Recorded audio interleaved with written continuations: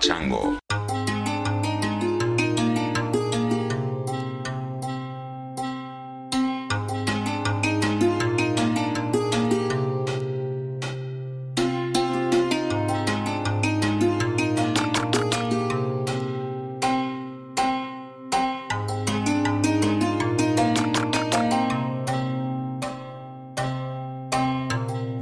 Hey Chris, my name's John.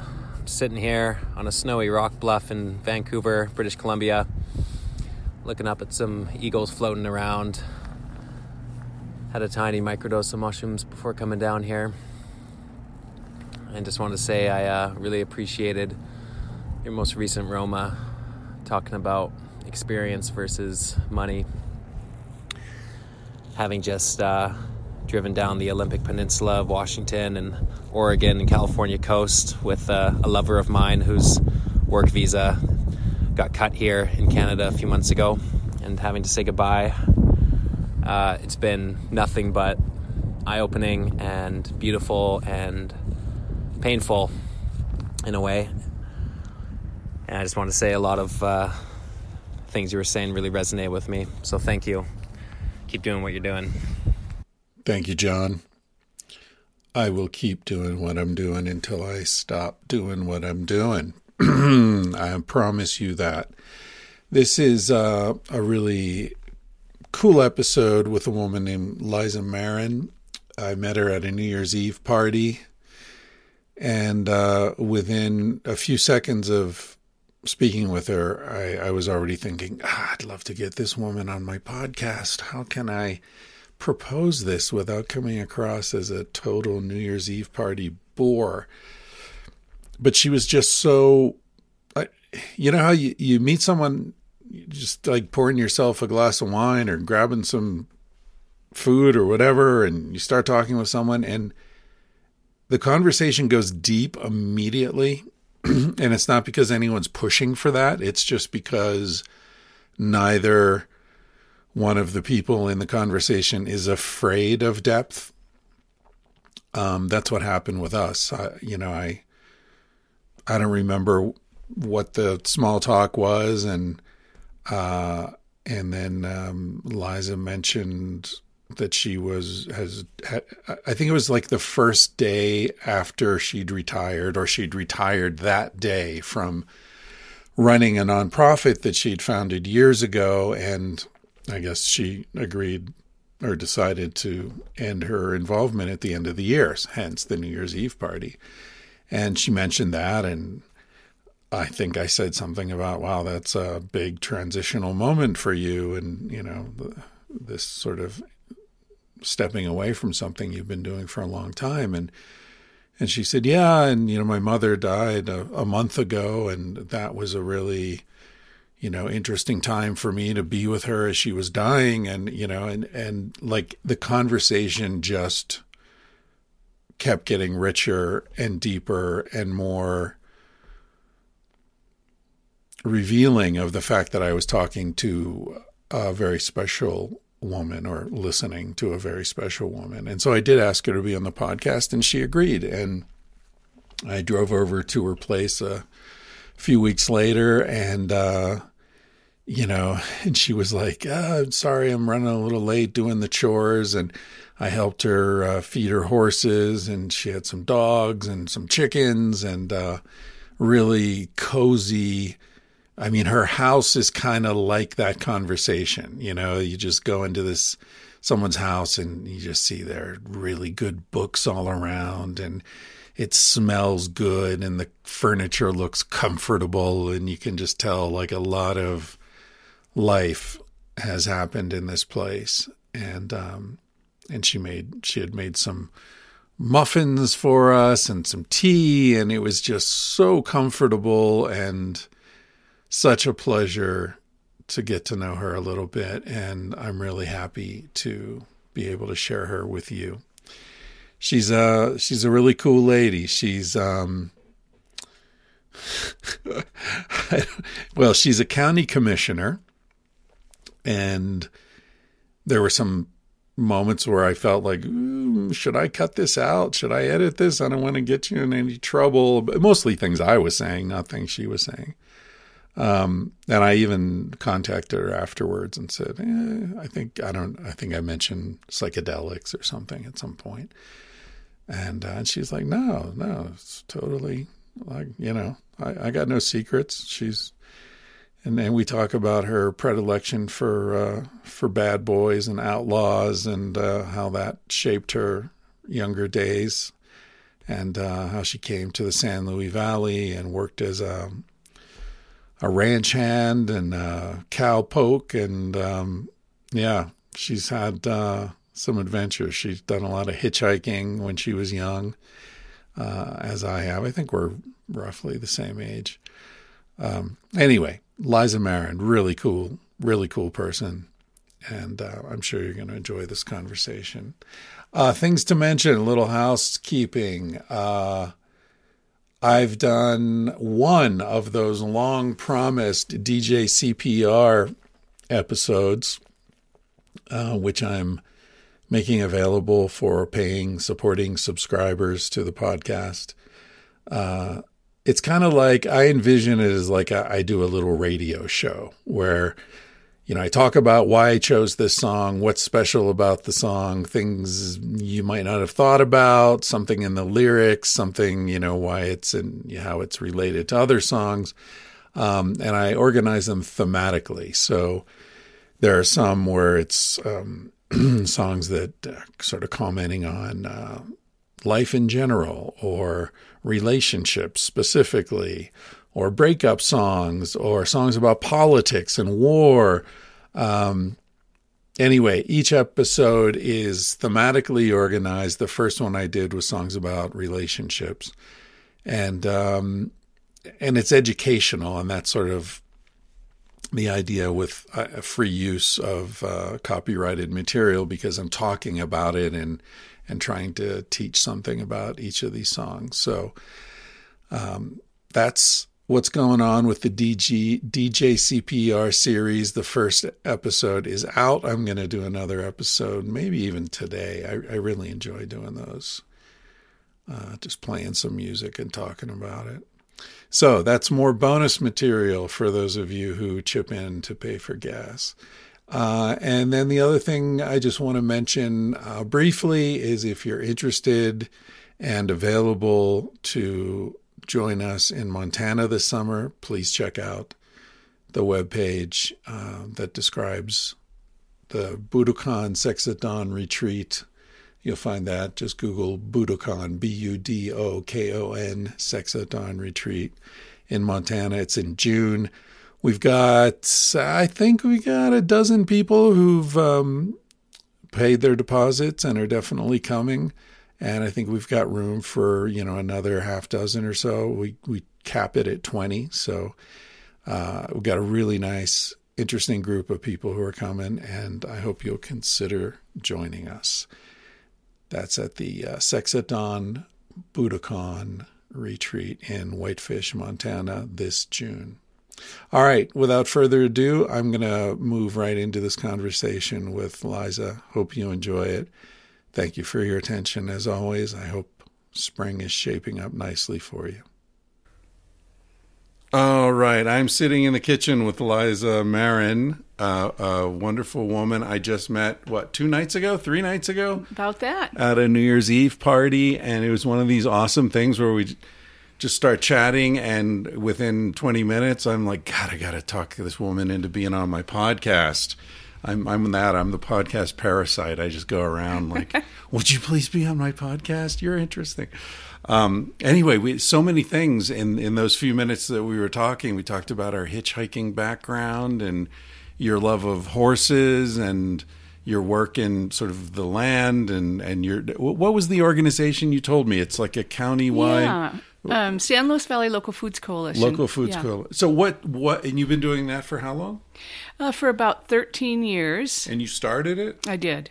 And what was the purpose? What motivated you? Yeah, so at the time I was working at a healthy eating, active living job, and the San Luis Valley Local Foods Coalition came about really organically out of that work. Appropriately. Right? Yeah. Because we actually held a food insecurity gathering, and folks came and a lot more people than we expected. And we were talking about how we're this rich agricultural valley, and yet the food that we have access to is fast food restaurants and corner stores and big box stores, and nobody's has access to the food we grow here.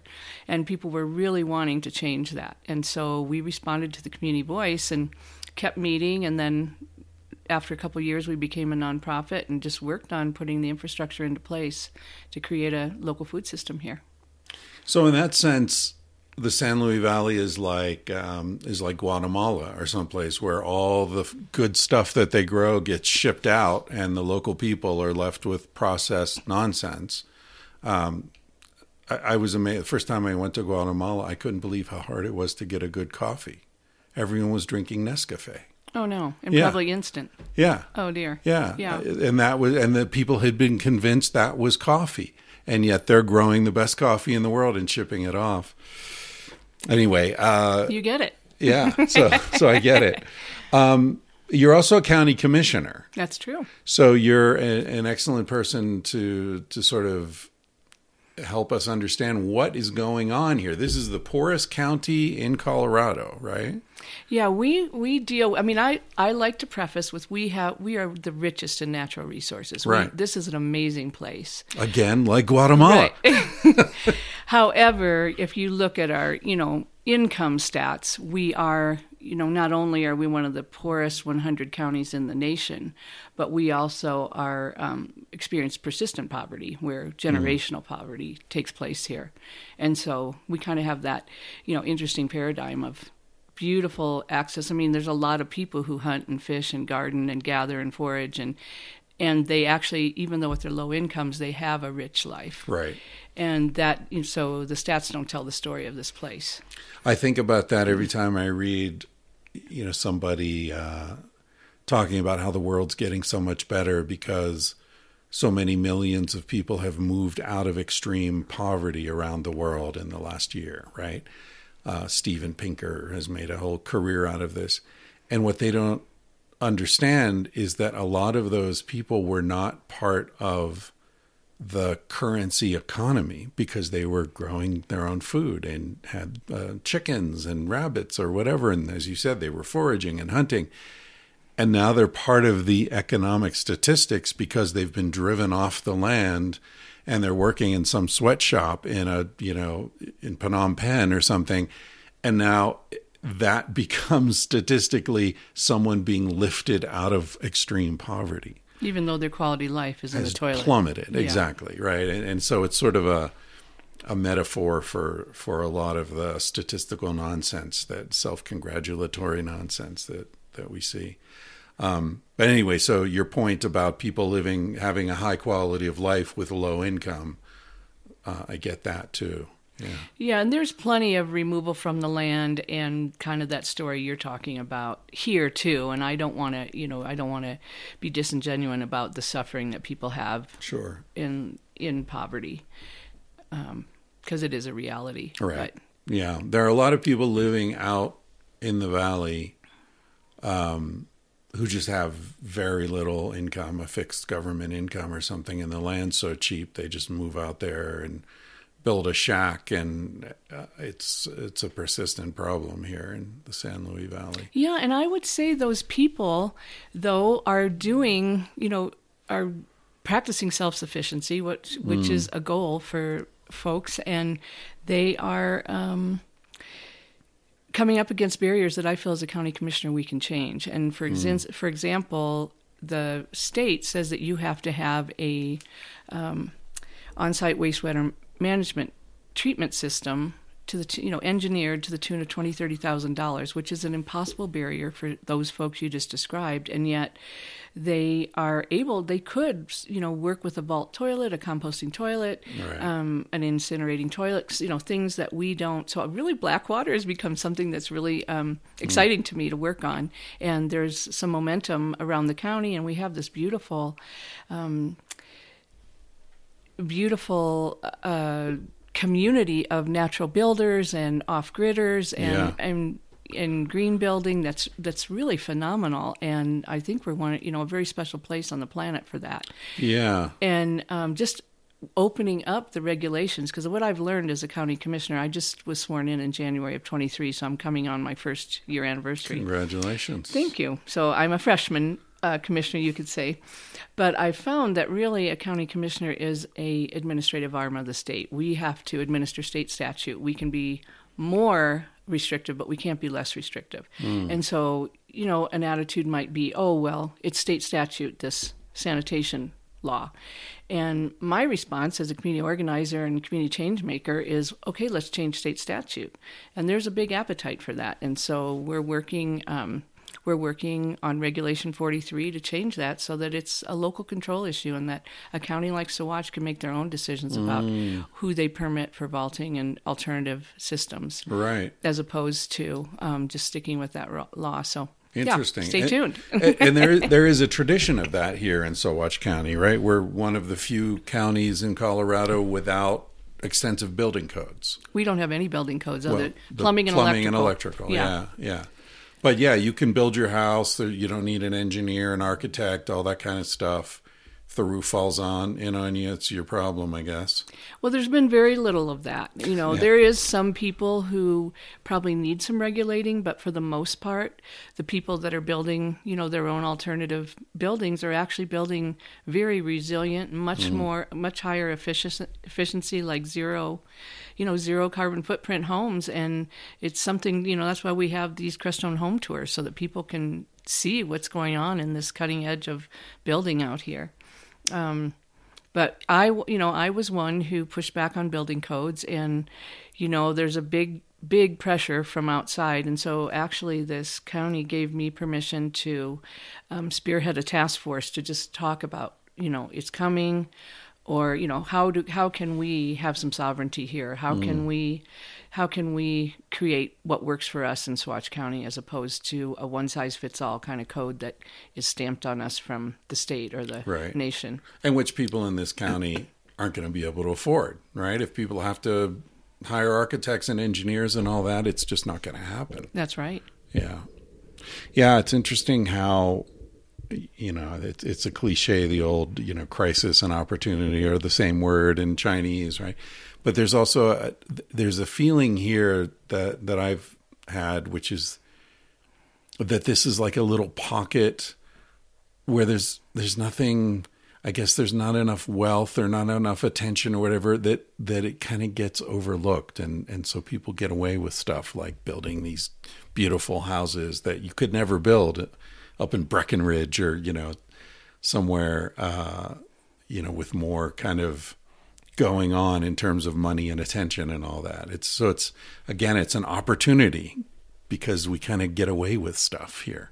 Yeah, that's true. And I also don't want to leave out the fact that we are a rich agricultural community. Yeah. And so there is a whole nother culture here of people that have been, stewards of the land and living on the land for generations. And, specifically the Hispanic folks. And in Center, we have a very different community than we have in Saguache. We're kind of a ranch community in the Saguache area where, Crestone is kind of a artist and spiritual center. And then down in Center, we have a lot of, workers on the land, not all of them, landowners. Right. But, agriculture rests on their backs, Right. And so there's quite a diverse and beautiful story here in this county. And ancient, right? I mean, it goes way back. Was it you? I was talking with someone, I think, at that same party about the Jewish heritage here. It wasn't me, but I'm aware of that.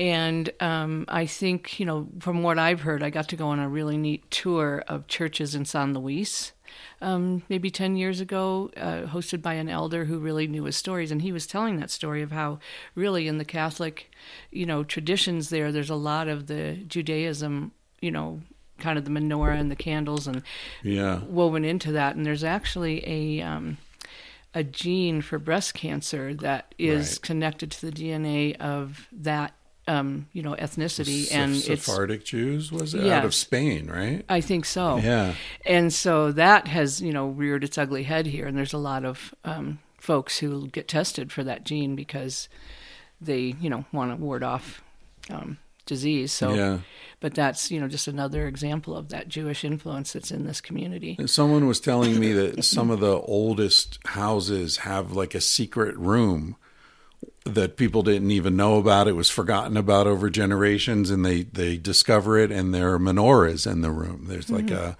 hidden worship space or something. Right. Well, it wasn't safe to worship as a Jew back then. Yeah. Certainly not in Spain, and not here either, I guess. Yeah, it's fascinating how much there is to know about this place. Have you read, what's the name of the book? It's Ted Conover? Oh, yes.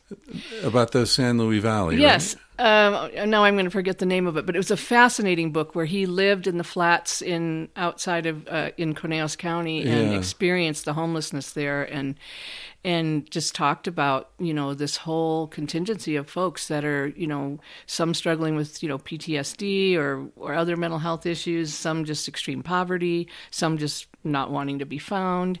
And we have that very similar kind of in our Mineral Hot Springs, KV Estates community in Saguache County. So I read it with great fascination and learned a lot about, it was a great insight into that community of people. I can't remember the name of the book either, but he's a it'll good come to me. writer. Yeah. So I didn't want to leave behind the food co-op. Were there people growing organically at the time, or did you incentivize people to sort of change their practices? So we have been, one of our core values, one of the things we did in 2013 was create this set of core values that asked all these questions like, does it get people's hands in the soil? Is it good for the environment? Is it good for community? Is it good for families? Does it honor all cultures here? And we framed all the work that we did around those values. But there is some beautiful pioneers of organic agriculture here. Ernie and Paul New, Tom McCracken. There's a lot of good organic, George Witten, the Kretzingers.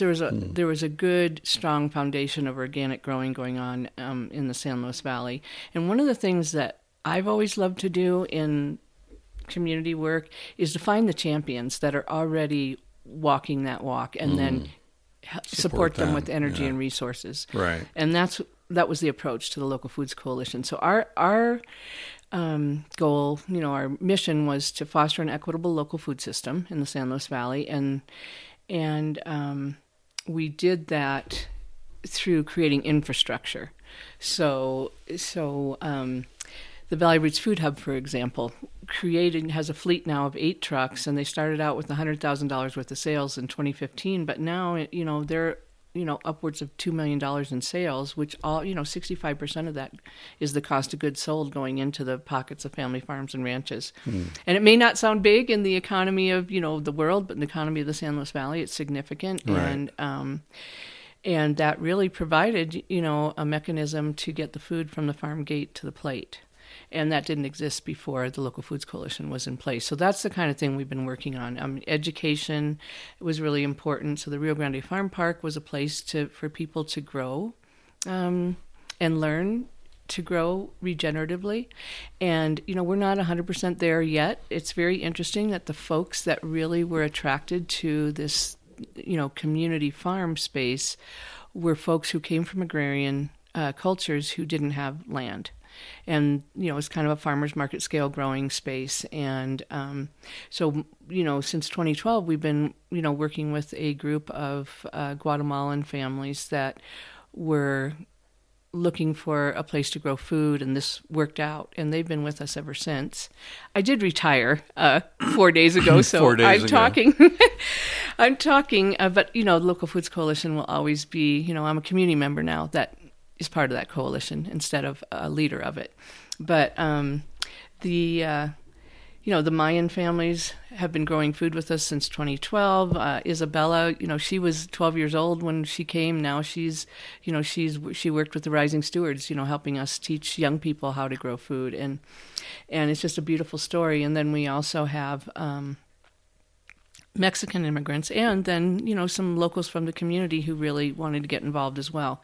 But so it's interesting. We weren't, we started that out as an incubator to incubate new business. And we have incubated some business, but it's more about, I feel like the teachers were the folks who came to the land, right. not the other way I think around. you mentioned that the other night, that they had brought some of their indigenous techniques to growing on this land, and they understood how to treat the land and in ways that maybe, agricultural professors at the university might not have known about. That's true. Yeah. And they brought their seeds too. Oh, Beautiful really? Seeds, yeah. Oh, they had seeds. Yeah. That's awesome. Yeah. Wow, that's great. When you were doing that, was there any thought toward, I don't know how to say this diplomatically, like not like a prepper mentality, but an understanding of setting up a local food co-op will make this place more resilient in the case of any sort of calamity that affects the grid, and distribution systems and all that? Okay, well, can you define prepper? Because to me, that's like somebody in a crew neck sweater going to college. That's a preppy. Oh, okay. What's a prepper? Like someone who's like stockpiling, weapons and canned goods, expecting Armageddon at any moment. No. Yeah. And I want to say COVID played out. No, it's more about we were the opposite here. We're just relying on big trucks coming over these passes, bringing us stuff. Yeah. And, our kids in our schools are eating potatoes from who knows where. Right. And yet we're this beautiful potato growing region. Yeah. And, that taste of place, or the terroir that Gary Nabhan writes about in Desert Terroir, we don't have that here. We don't have like this pride in, like in our schools, we're not serving San Luis Valley beef and potatoes and all the beautiful root crops and lettuces that grow here. And that wasn't a thing. And we've been working really hard on changing that. It's been an uphill climb because the price of this, low volume, high quality food is so different than what, a broadliner truck is bringing in, this nameless, faceless food that, it has very high volume economics behind it. So that's been really hard for our food service directors, for our hospital, for our restaurants to really be able to make it. There was a restaurant called Locavores that she went on to another endeavor and let go of it, but she really found the price point that she needed to serve her people didn't work out for her in the what she was trying to buy. And I do feel that there's ways, there was ways that could have been done. And for our food service directors, we actually partnered with the University of Colorado and did a study that showed that like 7 things were actually the same or cheaper than what you could get on these broadliners, which were potatoes and mushrooms and onions and squash and apples and carrots and garlic and winter squash. Might have been 8. Yeah. But those things were all cheaper, but people just didn't realize that. And so we got our food service directors, at least delving into those products. Those. Right. Yeah. Huh. Yeah, we bought, you mentioned, now I forget his name, but you mentioned the guy we bought our cow from. George Whitten? George Whitten, right. Okay. Right, yeah. Oh, yeah. good. And Anya did a podcast with him and wrote a profile of him for the Crestone Eagle. Yeah, he and Julie Sullivan are doing amazing work. Yeah, and they bring in interns, and they're doing all kinds of things. We met the interns. Yeah. But back to your prepper question then. Right. So really what it's about is that we actually have a food system that we control. It's like a sovereign food system that this is our food. This is the food we want to eat. This is what we want access to. This is what we want to grow. And these are the family farms we want to support. And I don't want to say that family farms didn't exist, but if you look at the statistics, you see, how big ag and family farms and ranches are really, at odds with each other. Yeah. And so we really wanted to bolster that system, infuse it with energy and resources. And, I like Nick Chambers at the Valley Roots Food Hub likes to say, you vote 3 times a day for the food system you want to see. And so I love that. And I think, And so during COVID, the Valley Roots Food Hub had about 90% wholesale accounts, restaurants, grocery stores, and institutions. And when COVID hit, in 2 weeks' time, we went from 90% wholesale to 90% retail because families, all these restaurants closed, and all these families were wanting food at their door. And when we ran out of, beef because of all the things that were going on at the, the packing plants and everything in the valley, we still had connections to the ranchers, like George and Julie, who, you know, San Juan Beef, who are, who were still producing and hadn't gone anywhere. But these, strong local food chains, were really resilient, whereas these fragile, long supply chains just broke. It's fantastic. Yeah. It's like having a generator, and the power goes off, your generator kicks on, but you got to maintain the generator. You got to keep it full of fresh gas, and you got to change the oil, and because when you have the crisis, you can't count on it otherwise. Right on, brother. Yeah. I'll write your ads. Yeah, and so, and it's, we are not where we need to be, we're kind of like a garnish on the plate as opposed to being center plate, but it's a work in progress. And the team that's, running the Local Foods Coalition, the Farm Park, the Food Hub, they're just really amazing folks, passionate, hardworking, and dedicated to the mission. So I have great faith in the future of that work. There's a cool project just starting out. I'm sure you know about it. I can't remember the woman's name, but again, Anya's interviewed her. She is, there's a family-owned potato farm, organic potatoes, 4th or 5th generation, and they wanted to find a way to keep the dust down when the potato fields are fallow. And they found that rye was a really good cover crop. Oh, you're talking about Sarah and Mike Jones. Sarah Jones, exactly, yeah. Yes. And so now they got a grant to plant rye, and they're getting local distillers, right, to make San Luis Valley rye whiskey out of the rye. So it's such a great idea. And I'm eating a cereal from that rye. I mean, there's really? A lot of that rye, the rye resurgence is real. And that cover cropping is, that's one of the, 5 tenets of good soil health. And soil health is really important to this valley. Especially where it's so windy. Right. Yeah, no, when I moved here in, what year was it? But anyway, 1987, I was driving a horse trailer down the road on County Line Road near Center, and it was, June, and there was such a brownout. Somebody dropped some 4x4s on the highway and on the road, and I just drove right into them. And what a mess that was. Oh, and it was just horrible brownout. Yeah, I remember thinking, where am I? Yeah, where am I? It's like another planet when that happens. But we have, folks like the Moscow Hooper Conservation District that are really, there's a STAR grant that the Colorado Department of Agriculture. I mean, they have an amazing. Kate Greenberg is our Commissioner of Ag, and she's just amazing. But really, she's really infusing resources and support to producers for soil health, and cover cropping is a really important strategy for that, as well as like animal impact on the land and a diversity of cropping, keeping roots in the ground, all kinds of things that are really good for the soil here. What brought you here initially? So me and my cowboy husband, outlaw cowboy husband. Yeah, we're going to talk about your love for outlaws here. Oh my gosh.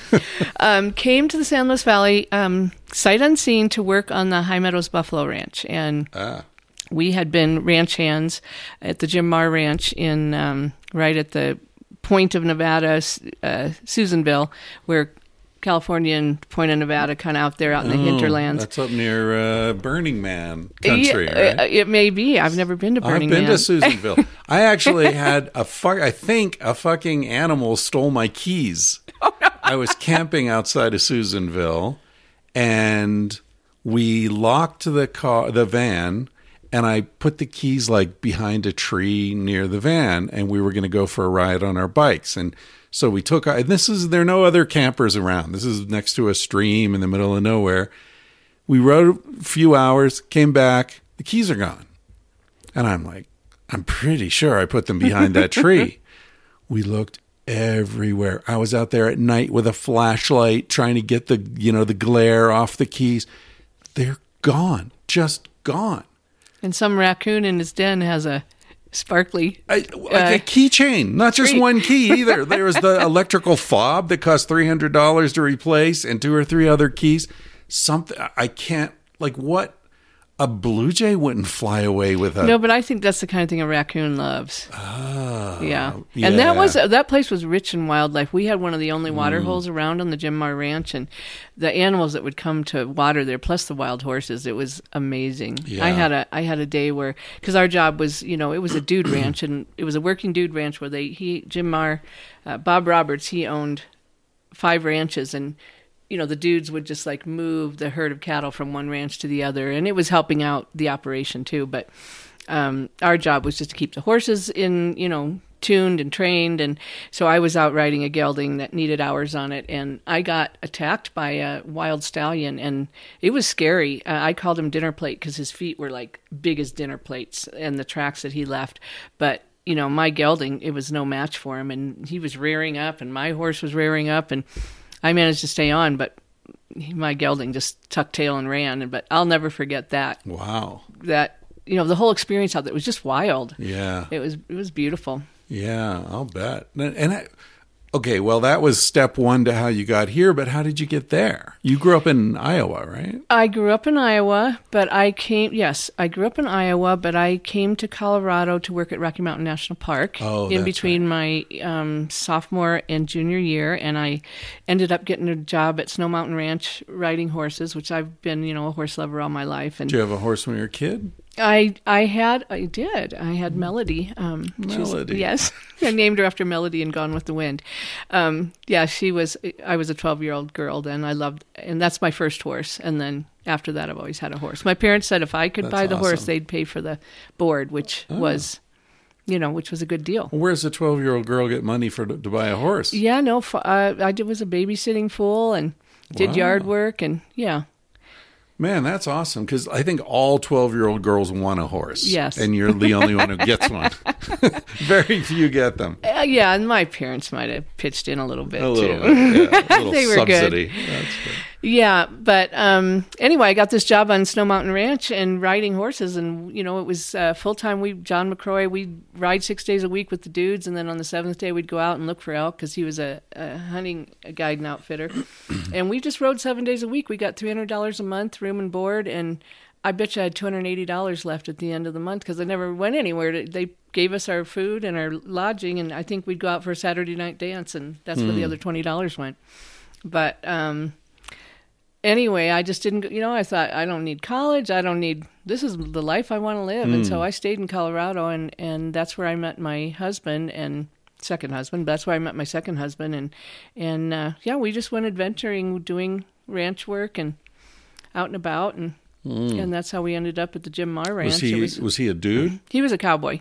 He was a cowboy. But he was an outlaw cowboy. In what sense? Just didn't fit into modern society. I mean, I don't know if I can pinpoint it. He had a long braid down his, cowboy hat and a long braid, and he's from Texas, had a drawl. He twirled and played and owned guns, all the time. He's always twirling a gun, and him and Curly Bill, they were quite the, pistol shooting pair. I don't know. He lived outside of society for sure, and he was born 200 years too late. He would always tell me, and I believed that, and we'd go to the rendezvous. I don't know if you ever heard of the rendezvous, but it's where you can't wear anything or bring anything that's, post 1840, and they have all kinds of, axe throwing and muzzle loading contests, and 1840. Yeah, that's an interesting. Yeah, I mean, date. I'm just picking that number out of the air somewhere, but it was right. It was pre-industrial. Yes, you had to, and we spent a lot of time going to rendezvous, and that was super fun. A lot of buckskin. Oh yeah, buckskin, and yeah. I went to a trappers convention once. Yeah, and trappers would have fit right into this whole scenario. That was the first time I ate beaver. Oh, you ate beaver? I have to say, I have never done that. That was like a big thing. I was like 12, and my best friend was a trapper, half Apache, half Italian. Really interesting guy. Anyway, he ran a trap line before coming to school in the morning, so he'd show up in math class with blood all over his pants. It was very strange. Well, I met Buck at the Tarryall Reservoir, and we were all going to ride horses and do this Wild West. We had our long dusters, and we were all going to, Tarryall Reservoirs in Teller County, anyway, there was this 3-year-old, flea-bitten gray, 16-hand horse, hard to handle. I just remember Buck just grabbed him by the side of the halter and swung himself up on him bareback and just mastered that horse, and I just fell in love. And his name was Buck. Yeah, Buck Rogers. Not of the 21st century, though. Buck Rogers? Yes. Are you serious? Come on. That was his name, but I always said Buck Rogers of the 18th century, not the 21st. Yeah. Although, who knows, the future and the past could look more similar than we imagine. Yep. There's a book called The Great Bay that was written in 2010, and it was the author died around 2015, I think. I can't remember his name. Dale Pendle. Dale Pendle was his name. Science fiction book. And the premise of the book is there's a disputed election in 2020. The president is completely unqualified to be in office, and he makes a mess of everything. And there's a global pandemic that starts in 2020. Right? Mm. And as a result of that, some other things happen, and global warming, the sea level rises so much that the waters from the San Francisco Bay go all the way into the Great Basin of California and flood it. And that's the Great Bay, right? And so it's a crazy book to read. I read it in 2021 or 2022, and it's like, man, half the things that he's imagining in the future are happening right now. And what was the year it was published? 2010. Oh, wow. Yeah. Interesting. Yeah, I like living at, 7,800 feet. Yeah, not going to get flooded. Yeah. You might get burned out, but... Right. Anyway, okay, so you met Buck. Buck Rogers was your second husband. Mm-hmm. And your first husband was Kit Carson, or what was his name? His name was Good Times Kelly. Kelly Hutchinson. Yeah, I called him Good Times. They called him Good Times Kelly. But yeah, that was in my early hitchhiking days, and and I was hitchhiking the Highway 1 in California. Beautiful, beautiful. Like around Big Sur? Or I started in San Diego and was going all the way up to Canada. And nice. And he picked me up in the Napa wine country. He had his dog Rufus with him. I got picked up with my dog Leo. She was a little Siberian Husky.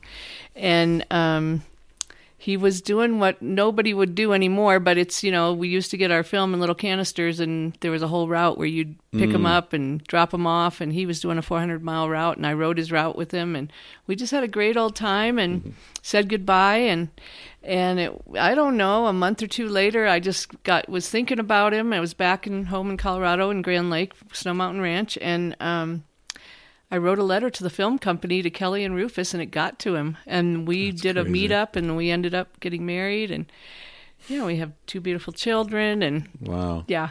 That's amazing. But he had, he was kind of an outlaw guy, too, but more in the, biker realm. And he had issues, addiction issues that surfaced. We managed to last 4 years. It was a lot of fun, but outlaws don't make good husband material, it turns out. Yeah. I think I mentioned to you the other night the Bob Dylan line, if you're going to be an outlaw, you have to be honest. I think about that all the time. I mean, I don't consider myself an outlaw, although God knows I've broken so many laws in my day. But, I've always, my thing is like, I've followed the laws that I thought applied to me. Like I've never felt, I feel like hyper, what's the right way to say this? Like it gives me pleasure to do the right thing that helps other people. So I feel like I'm hyper sociable in that sense. Yes. I never want to like do something selfish that other people have to pay for. But on the other hand, I've also always felt, even as a little kid, like it's my decision, finally, what's right for me. Like, and like I've always been really annoyed by right to death laws. Like, you're telling me I don't have the right to kill myself when I want to, if I want to? Like, fuck you. It's my body. It's my life. Right? I don't have the right to take mushrooms if I find that useful. Fuck you. I'll take mushrooms whenever I want. I'll fucking grow mushrooms. And I used to grow weed I pushed it too far. I was growing weed in my closet in high school when I lived in my parents' house, I remember one time my mother, their house was for sale. And my parents were nice, suburban, professional people. I can resonate with that. And they were trying to sell their house. And apparently, when I was at school, the real estate agent came and was showing the house. And there was light coming out from my closet. And they opened the door. And there's all this weed growing. And this is like 1970. Right. You can go to prison for that. Yeah, back in those days. And my mom was so cool, too. She was like, honey, because she knew how sort of militantly, self-reliant I was, even though they were paying all my bills. But I remember her saying, honey, do you think we could just move your plants like out in the woods, because it's kind of awkward with the real estate agent. That was mellow. That was a mellow response I got. Yeah. Where have we gone wrong? Oh, I got that for years until they just got tired, Yeah. Yeah. Interesting. Anyway, hitchhiking. Yeah. So we're talking what, 70s? Yeah, 80s? this was in the, it's 77. So it's right at the end of when a single woman, even with a husky, could kind of go out. I guess so. Okay. I was very fearless, and I have, maybe a naive optimism about other people. I love people. I see their best. I am authentic with them, and I don't feel like I did never feel like I was in danger. I did have a couple scary moments, but I was young and athletic, and And you got picked up by an outlaw. You ended up marrying him. Yes, I did. I did. People say, "Oh, be careful! You might get picked up by an outlaw." I'm like, yeah, I might. That's why I'm out here. Right. No, it was. I had wonderful experiences, and I lived a really sheltered life. My parents were very. I was the firstborn. My mother, was a virgin when she met my father. She'd never been with anybody else, and she just had a very different approach to life than I did. And I'm growing up in Iowa in the 60s and 70s, which we didn't get the 60s to Iowa till the 70s. Right. So, we were in the 60s were over by the time they got to Iowa. Right. But we were doing, the black lights and the good music and everything in the 70s. And, black lights. Yeah. Velvet, those velvet posters. I love those. Yeah, I miss them. I miss them. Lava lamps. Yes. Yeah. I gotta get a lava lamp.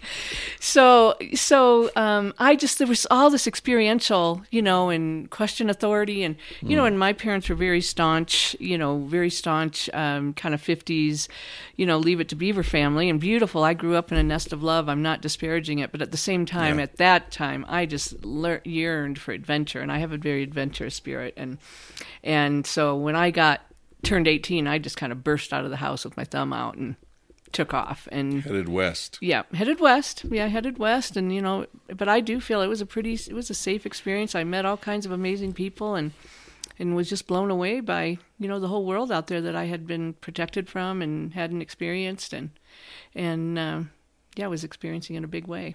You ever heard the expression, "We live our parents' unlived lives"? I like it. Do you think it applies to you? Yeah, I don't know. My father, maybe. My mother was very, very content to be home, and she'd be happy if she never went outdoors. But my father, I think he did, he had a lot of unexperienced adventure that he would have liked to have done, I'm sure. Did he get any vicarious pleasure from your adventure, or was he too afraid and protective? My parents are an interesting couple, but they were so into each other that I don't know that they paid a lot of attention to what I was doing after I left, to be honest. I think they were way into each other. I mean, my biggest childhood trauma was them making out in front of my friends in middle school. Like, stop that! But that was my parents. They just were in their own little world, and and I just lost both of them in the last 2 years. And how did you experience that? Their being so into each other that it deflected their attention from you in a way. Did you feel cheated or was it comforted? Like, oh, they've got each other, I can go do my thing. Yeah. Only during the dark side of my marriages, because the dark side of my marriages, I could have used some family connection, and it wasn't there. But in the adventurous side of life, no, I was out experiencing the world, and I could come back home anytime and be welcomed with open arms. But as far as being followed about, through phone or letters or anything, it wasn't happening. So I can relate to that. I have a memory of my parents having some issue with my mother, and my dad came home, and my mom gave him the lowdown at whatever horrible thing I'd said or done. And then, he would say, let's go for a ride. We'd talk in the car and drive around. And I remember him saying to me, I was probably 10, 12, somewhere in there. I remember him saying to me, like, I love you. Your mom loves you unconditionally, no matter what. But we love each other more. And you need to understand that. Like, you're not going to ever turn me against her or turn her against me.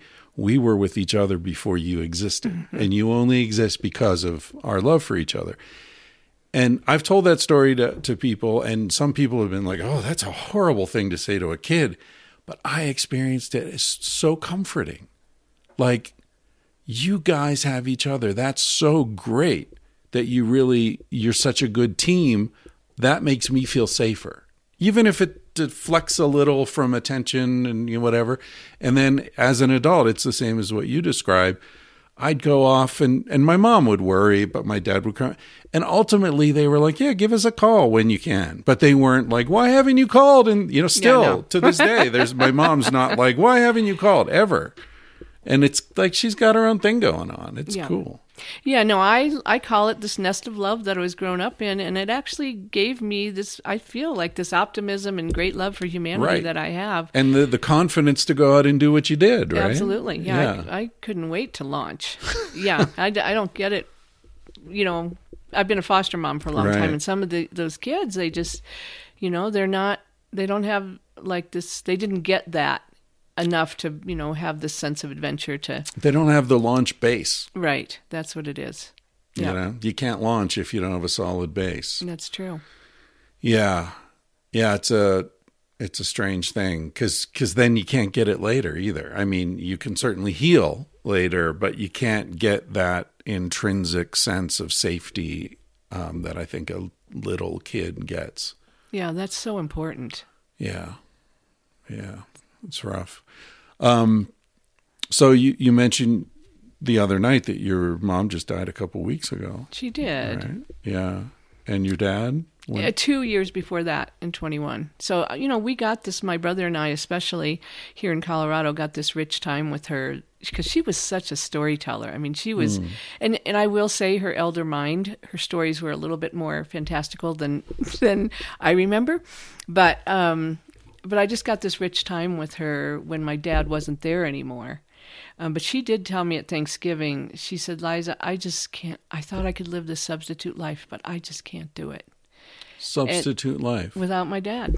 Her substitute life was hanging out with her kids, and that just wasn't for her. She really wanted to be with him, and she did a crazy thing. She, October 1st, her dementia had gotten to a place where it was hard for me as a single person to work, and I was working, the Local Foods Coalition and my county commissioner role. And so we agreed as siblings to, for her to go into an assisted living facility. And on November 7th, at 10:30 at night, this woman who you couldn't get to go outdoors walked outside at 10:30 at night, and she was discovered at 6 a.m. by a woman who was walking her dog. And, I assumed she was looking for my dad. I spent a week with her, by her bedside in the hospital, and her recovering. She'd had a heart attack and hypothermia and hypoxia and, rhabdomyolysis, where all these proteins go into your bloodstream. She's so resilient though, and she survived that, but she never really did recover from it. And, 3 weeks later she passed, and I was with her, I got to be with her the whole time. And, it was a blessing because she wanted to be with my father. That's where she wanted to be. And she did tell us when she was younger, when your father goes, I'm just going to lay down. I'm not going to eat or drink, and don't mess with me. That's what she said. I did feel like saying, well, what about us, Yeah. But that was just not her thing, She wanted, my dad was her life, so. But, it was magical. She had a beautiful life, and her passing was very peaceful, and it was a picture of her life, And she was a sweet mama, and I miss her. But it was a beautiful transition, and I'm very honored that I got to be with her through it.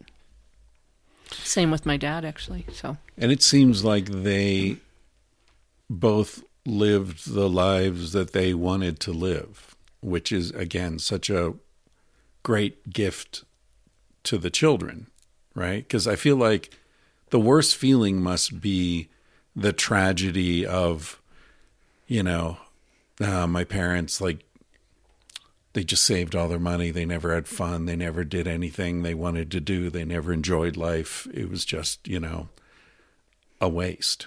Right. I mean, that must feel horrible as a kid to think that. My parents squandered all their fucking money.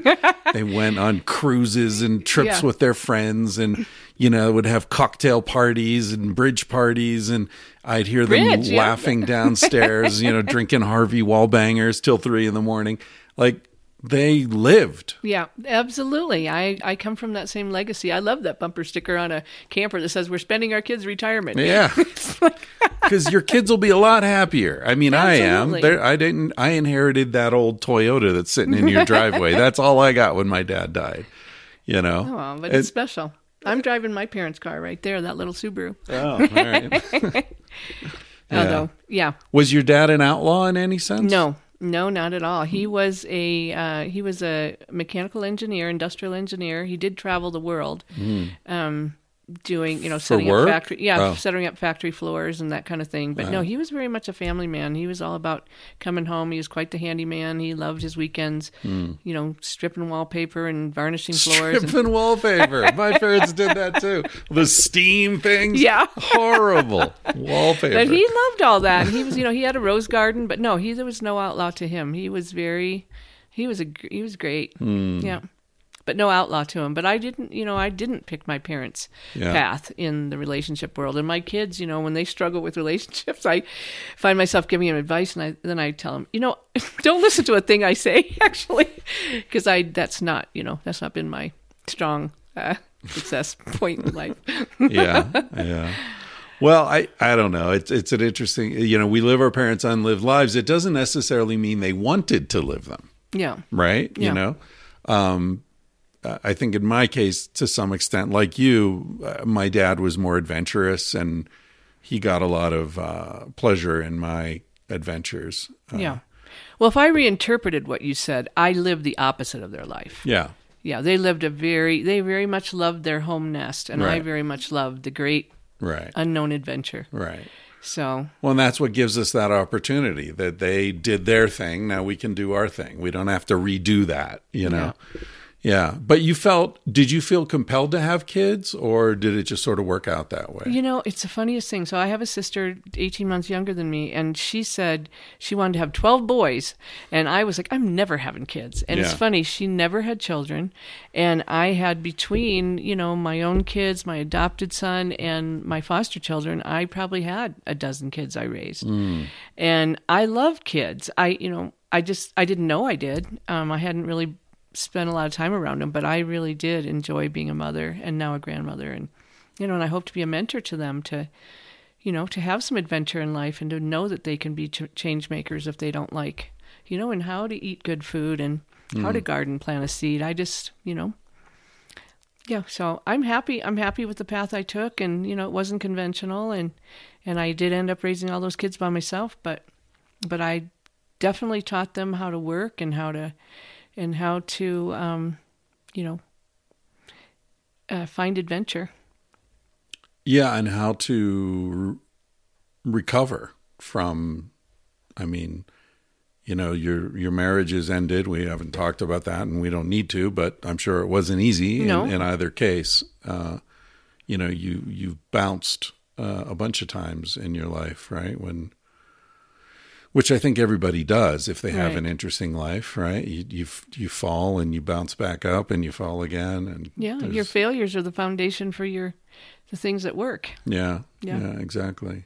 Did you feel, I mean, I meet somebody like you who's doing all these things and starting this nonprofit, and you're county commissioner, and you're raising foster kids, and you're so actively involved in life in a way where I have always felt like an observer more than a participant.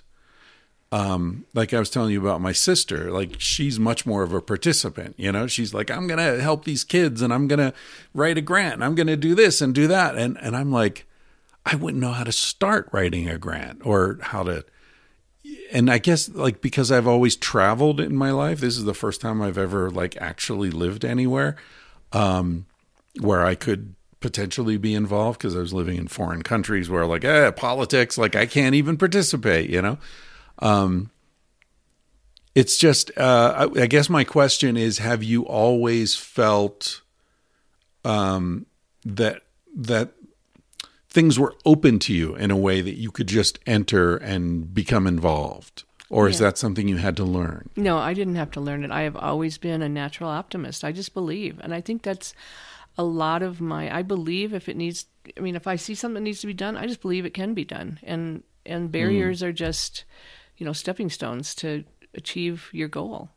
And I've always been that way. And I think it does come from being in that nest of love where I had, the complete opportunity to, be myself and feel completely safe and launch like that. So I do see that, but it's just inherent in me. So it comes naturally. What's your brother's life like?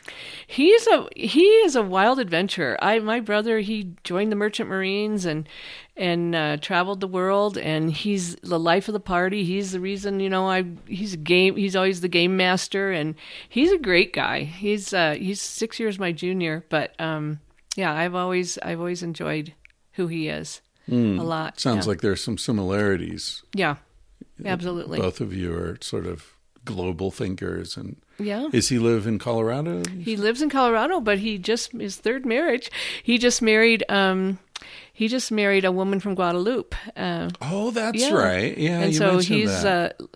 That's cool. I'm practicing my French to head down there for the celebration in March. Now, have his previous wives been outlaws in any sense? Yes, his second wife. Yeah, I would say they were. Isn't that interesting? I haven't even looked at that before, but yeah. Yes. His second wife was quite the outlaw, and I think she might have ended up at the Capitol on January 6th. So not an outlaw in my path, but right. Yeah. Wow. She might literally be in prison even as we speak. We won't mention her name. No. I don't think she crossed a line, but wow. Yeah. Do you have any kind of religious or spiritual prism through which you view all these things? Yeah, thanks for asking that question. I mean, I really resonate with, the sweat lodge and indigenous practices, but that's not my heritage, and I, don't want to just go around absconding other cultures. I just feel that God is love, and I do think that there is a higher power that is the web of life, that we're all connected to each other. We're all one.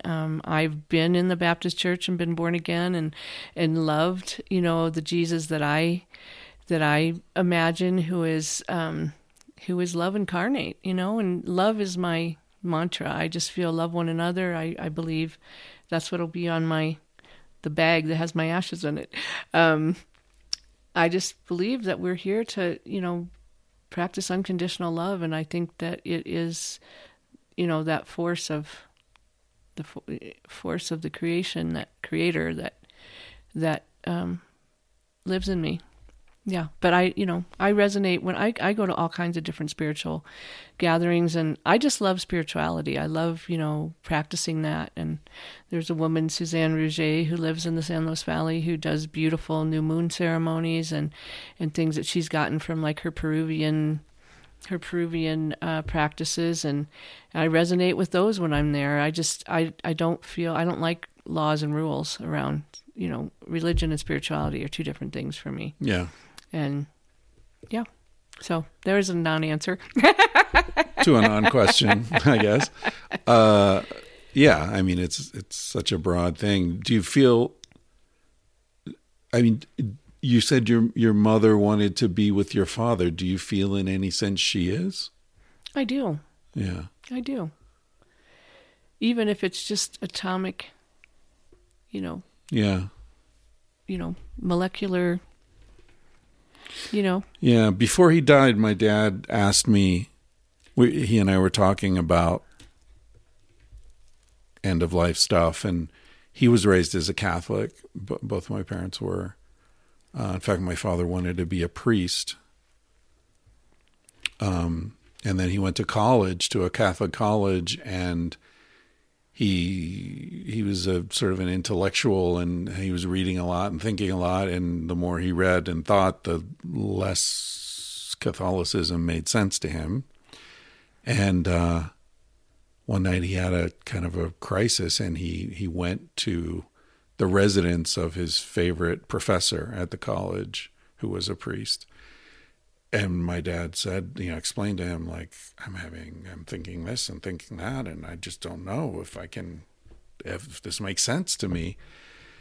And the priest said, Frank, I haven't told anyone this, but I agree with you, and I think I'm leaving the priesthood, and you're the first person I'm telling this to. There's a moment. Yeah. And anyway, that was Father Chris, and that's why I'm named Chris. Oh. Yeah. That's a cool story. Yeah, I had I was raised Presbyterian, and I went to a humanities class at Michigan State University in my freshman year, and I remember the professor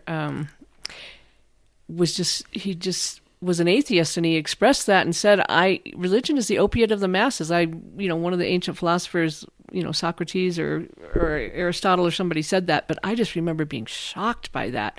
And it was, that moment changed my life, where I started questioning, like, my childhood, teachings and what I'd gone through, catechism or this Presbyterian, equivalent. And I just remember thinking, wow, what if it's not? Yeah. And it was it opened me up to so many new ideas. It was just. Yeah.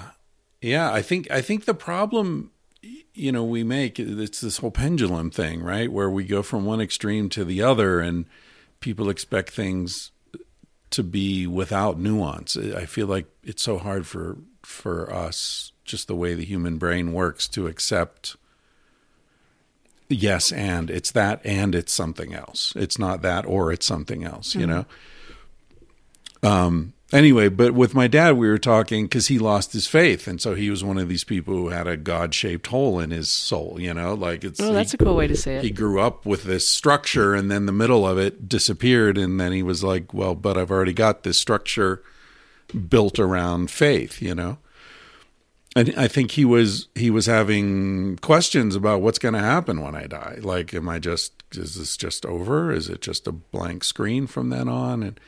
And I don't know where I first heard this or thought this, but my sense, I told him, my sense is that a life is like a raindrop. And when we die, the raindrop, it hits the surface of a lake. And so the raindrop doesn't exist anymore, but the water that was in that raindrop, the substance of that raindrop, rejoins this pool. Mm. And, so individual identity ceases, but whatever spirit animated that individual identity continues to exist. And yeah, that's how I see it. Merges. And my mother told me that she didn't believe in God until the day that I was born. And when she said she saw God blow life into me, and for me to go from blue to red and rosy, and that gave her the faith that she carried just to experience childbirth and just seeing the breath of. And I just feel like kind of that soul piece is kind of like the drop of waters that we all kind of have, that soul, which to me is a piece of God or goddess, and that, it goes back to the whole at the end, and it is reunited, if it's even separated at all. Maybe this is a good place to end, huh? on unity. Liza, thank you so much. Yeah, it's been a pleasure. What a cool lady, huh? Liza Marron lives in Saguache, Colorado, about 45 minutes across the valley from Crestone. I hope you enjoyed that episode, and I hope, just a reminder, those of you who might be free in June, who want to join us in Montana, please get in touch, and if you have any questions, and hopefully we'll see you there. All right, I'm going to play you out, as I normally do, with the great Carsie Blanton, reminding you that everyone you've ever known is headed for a headstone. I don't want to give the end away, but you're going to die one day. He said, baby, what's a big deal? Feel what you want to feel. Say what you want to say. You're going to die one day. For example, I could kiss you just because I want to. And what's the difference if you turn away? I'm gonna die one day. Why do you waste your time thinking about your reputation? Trying to meet an expectation, wondering what they're gonna say. When everyone you've ever known is headed for a headstone, I don't want to give the end away, but we're gonna die one day. Your body is an animal, doesn't ask for much. A little music and a soft touch. Why don't you let it out to play? Your heart is in a bird cage, singing in your chest. You wanna shut it up but give it a rest. You're gonna die one day. Why do we waste our time thinking about a reputation? Running from a confrontation, wondering what we ought to say. When everyone we've ever known is headed for a headstone, I don't want to give the end away, but we're gonna die one day. We're gonna die one day. We're gonna die one day. So baby, what's a big deal? If you wanna be free, say what you wanna feel. Spend the night with me. I'm gonna take you up in my arms, and if we must go down, we'll go singing to the smoke alarms. We'll dance into the ground.